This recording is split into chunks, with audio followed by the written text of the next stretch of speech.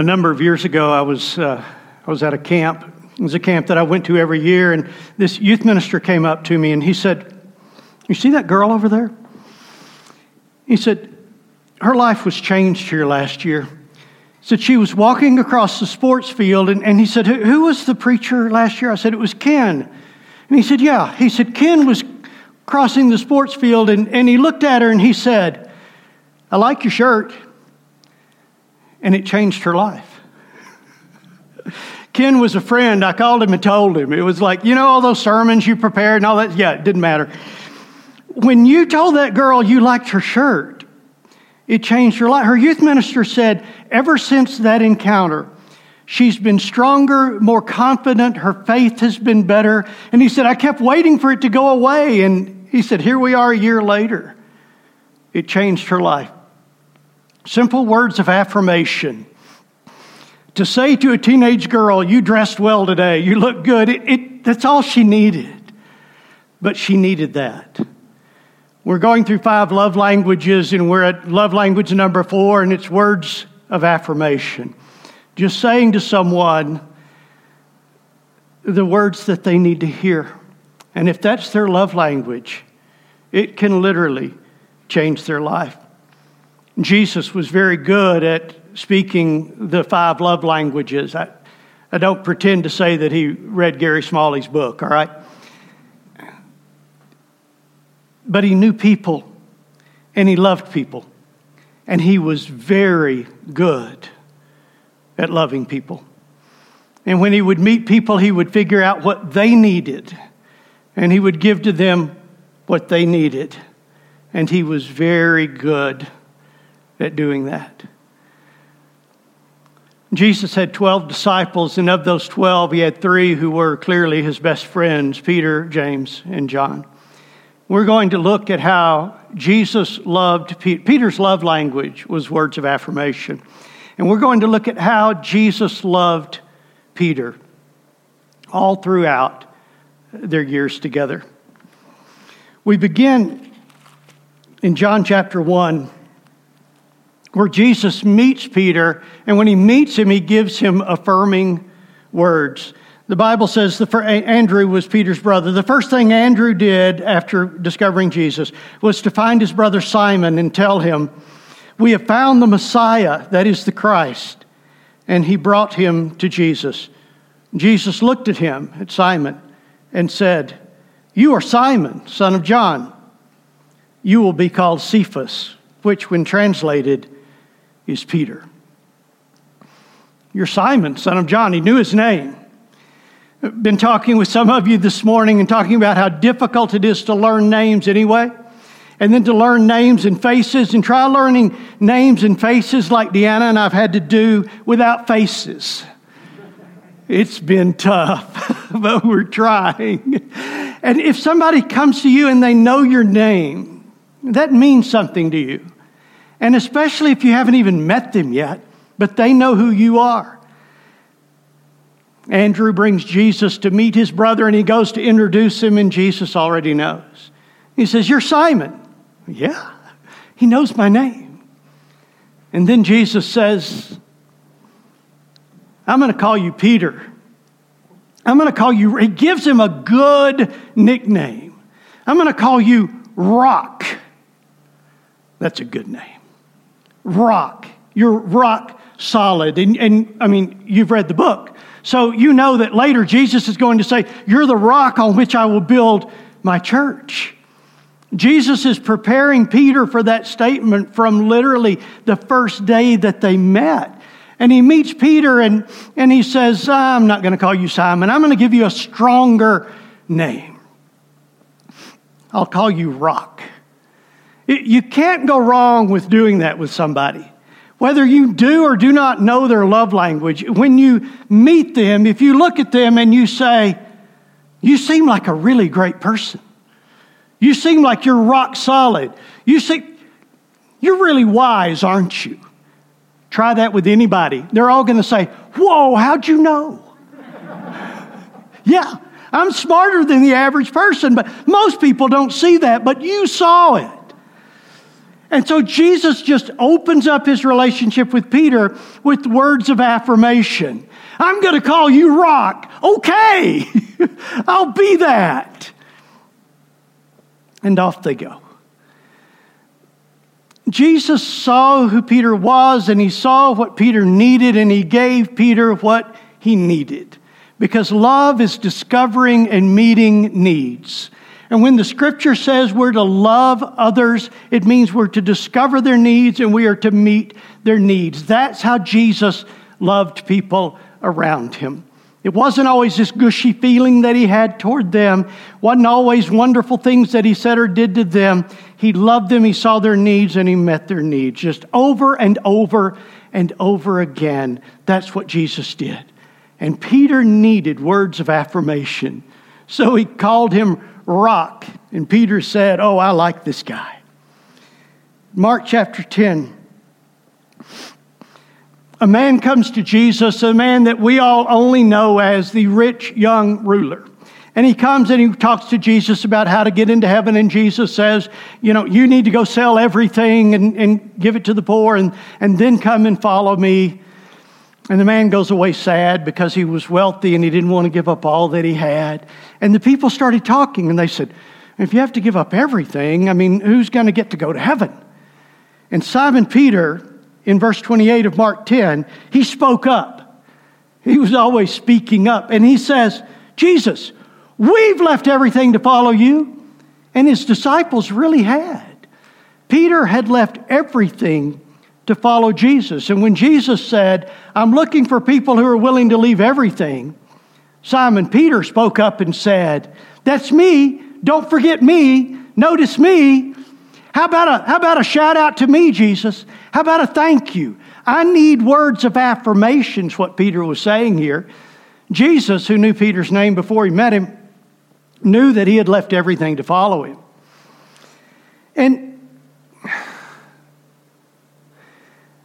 And Peter knew that Jesus knew, but he needed to hear the words.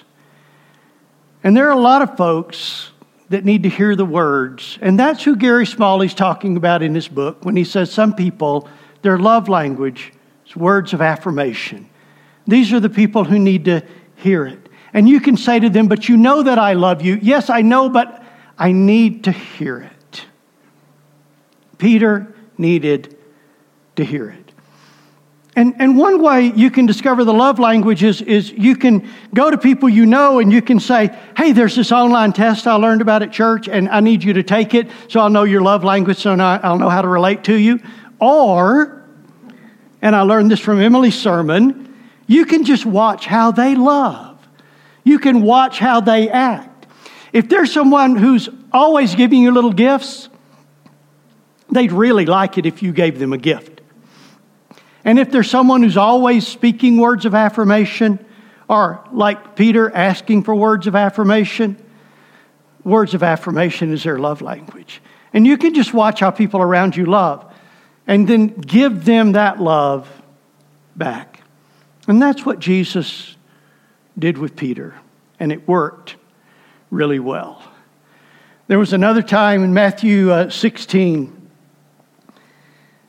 where Jesus gives Peter kind words. And Dr. Smalley in his book, he talks about affirming words and kind words and humble words. These are the kinds of words someone whose love language is words of affirmation. These are the kinds of words that they need.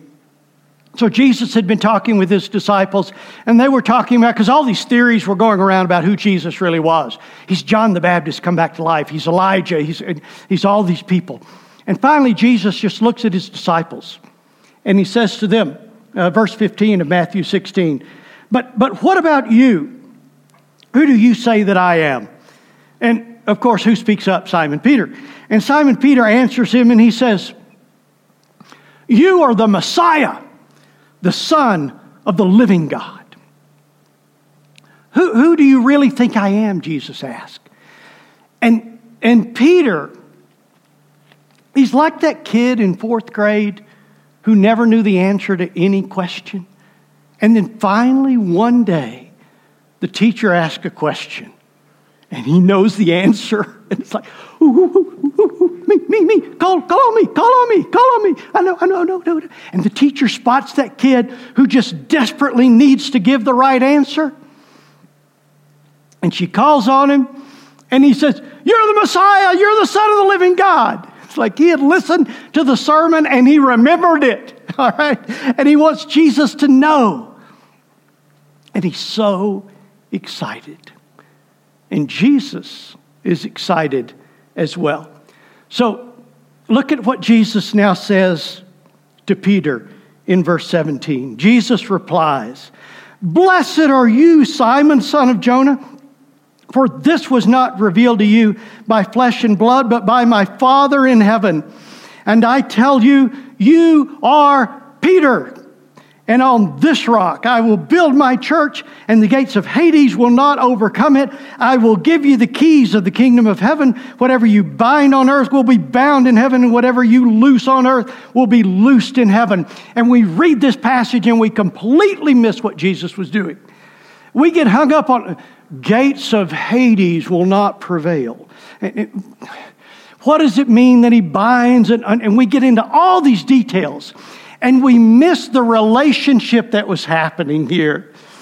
Jesus had asked a question, and Peter gave the right answer, and Jesus just pours out praise on him. Look at the praise he gives him, the words of affirmation, because that's what Peter needed to hear. Blessed are you. Great job. Hey, everybody in class, look at Simon. He gave the right answer. And don't forget this. His name is really Peter. And Peter, you know where you learned that? You learned that from my Father. God himself spoke to you, Peter, and you listened. And what you've told us is straight from the heart of God. This is a little gathering of his disciples. These are religious people. And Jesus is saying, this man, he heard from God. What were the rest of you doing? Look at Peter. And Peter's, yeah. Try to stay humble, but it's hard. It's hard. God, speak straight to me. I don't know about you guys, And then he says, you're Peter. Yeah. And you're the rock. Yes, I am. And I'll build my church. Yes. And hell itself won't prevent. No, I'll win. I'm great. Peter gets so fired up because Jesus loves him so well right here. It's love language. It's exciting. And people need it. When you meet somebody whose love language is words of affirmation, they're dependent on those words. It's just how they're made, all right?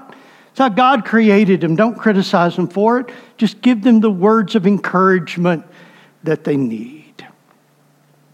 Sometimes people need us to help them, but they won't ever ask. Sometimes people need you to speak to them, but they'll never tell you directly that they do. But the loving person, the Christ-like person, notices. And they care deeply about the people around them, and they notice what they need. That's what we're called to do. I was on an airplane a number of years ago. We lived out in West Texas in San Angelo for a while. San Angelo is not near anything. It just isn't. And to get anywhere from San Angelo, you had to go to Dallas.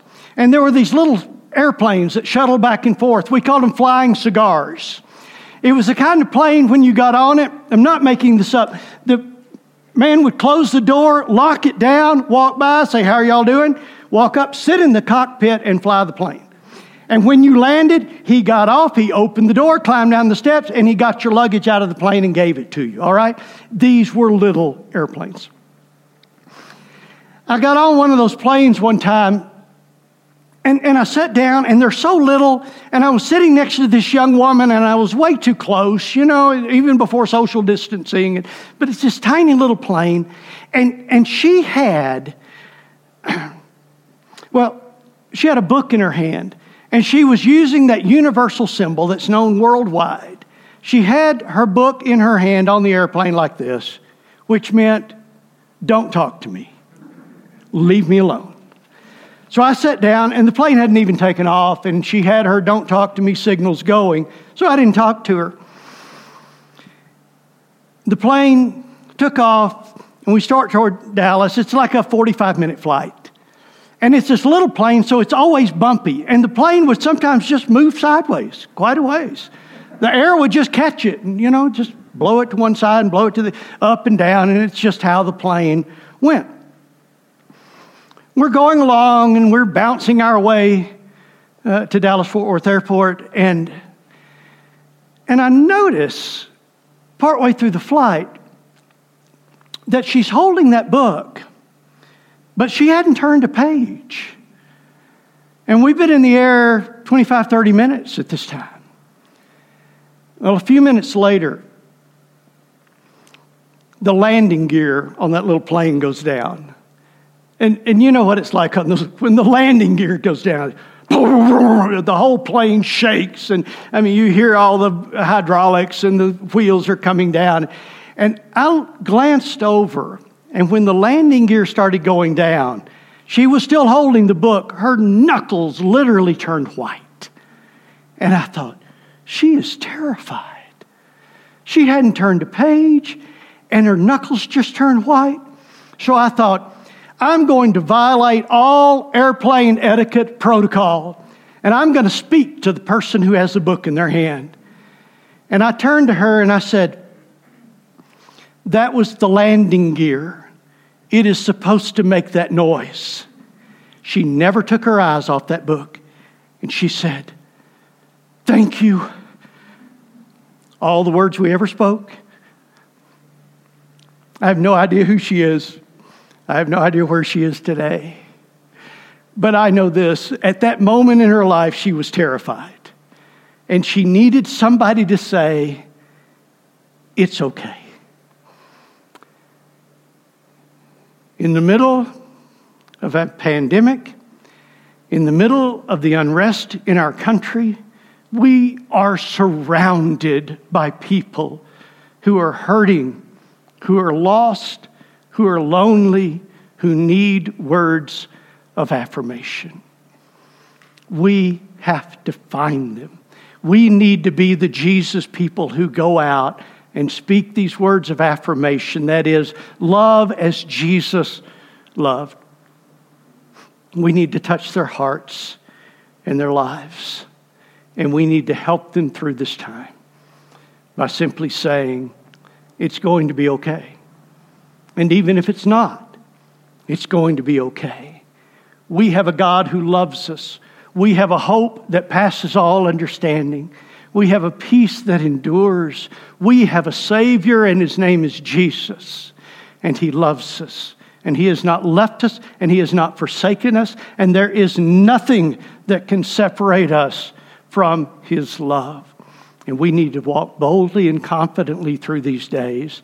And we need to help the people around us do the same. Well, Peter was full of confidence, and there came a point where he wanted to encourage Jesus. It's in John chapter 13. In John chapter 13, Jesus is starting to talk to His disciples about the reality of His life on earth ending, and He's going to the cross, and He's going to be crucified, and He's going to be buried.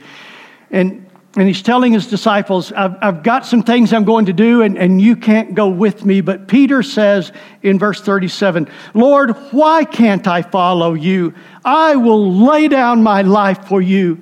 Jesus, you've always been there for me. I will be there for you. I will follow you.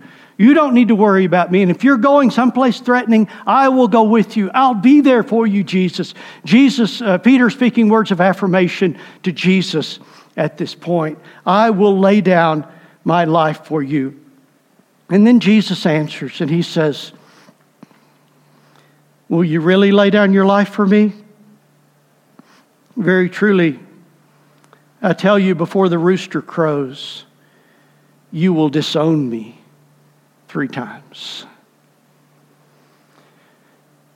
Ouch.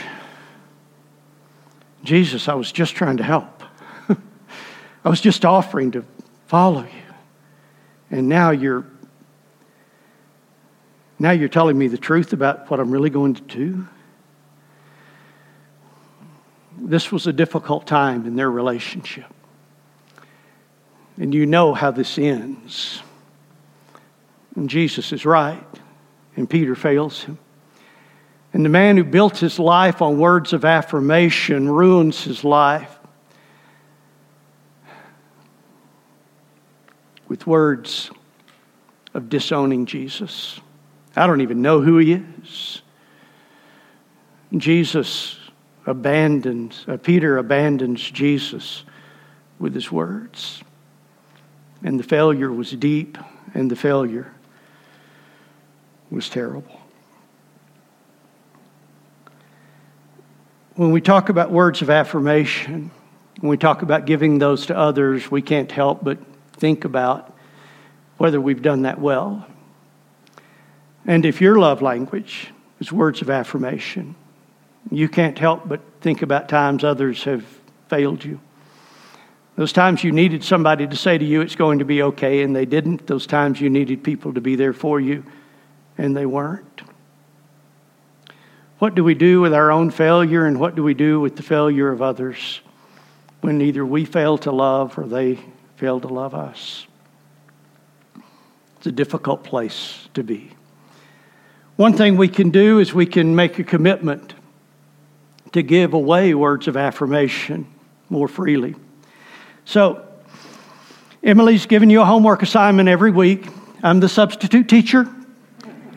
I'm going to give you a homework assignment. I may not have done this if you weren't here, but since you are, I'll follow the class notes. Your assignment for this week is simply this. Every day, I want you to give words of affirmation to someone. Now, that's doable, all right? Just say something affirming, something encouraging, something kind to somebody every day. And make note of it so that you keep up with it and you know that you're doing it every day.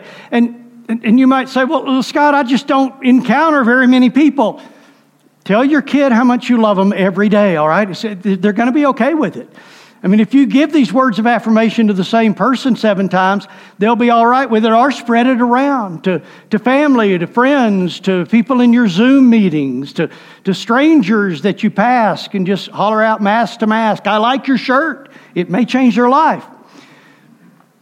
Or maybe you need to really think this through and come up with just the proper words of affirmation for that most important person in your life right now, your Amazon delivery driver. You don't need to wonder, do people need these words of affirmation? They do. You don't even have to ask if it is their primary love language. You're not going to offend people by doing this. And that's your assignment for this week. So, we left Peter and Jesus in a very precarious place.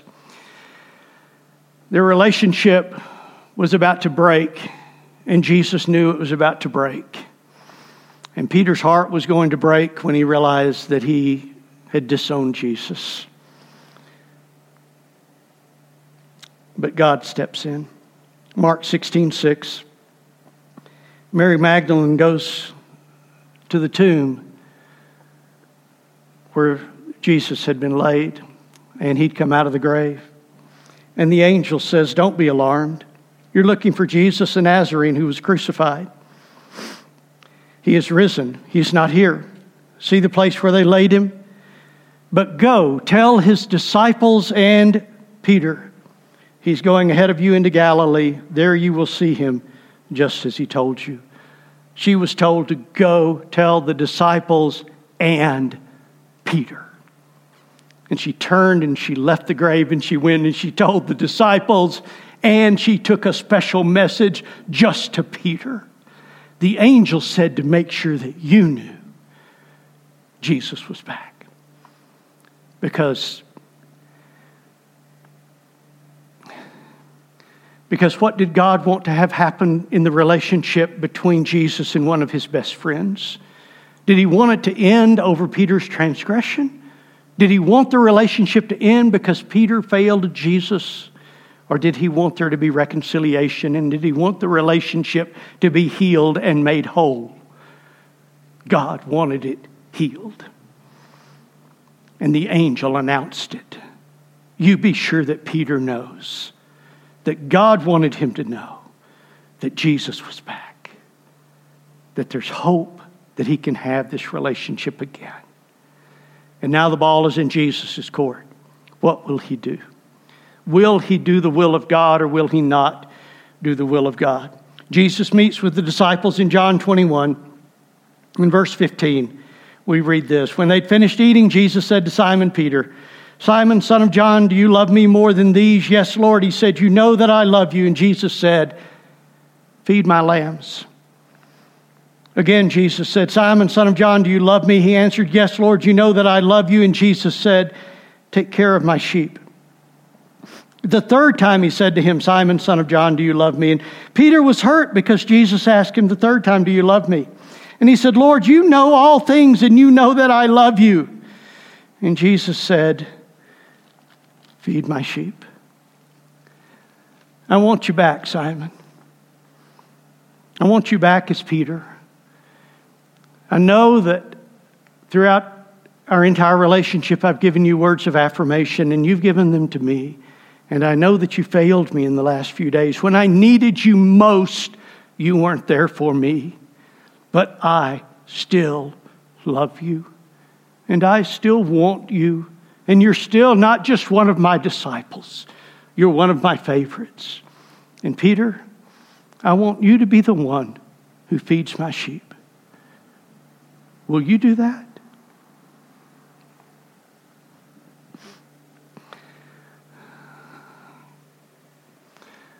A woman who was a member of my church came to me, and she had a problem. The problem was a man at her office had said some nice things to her.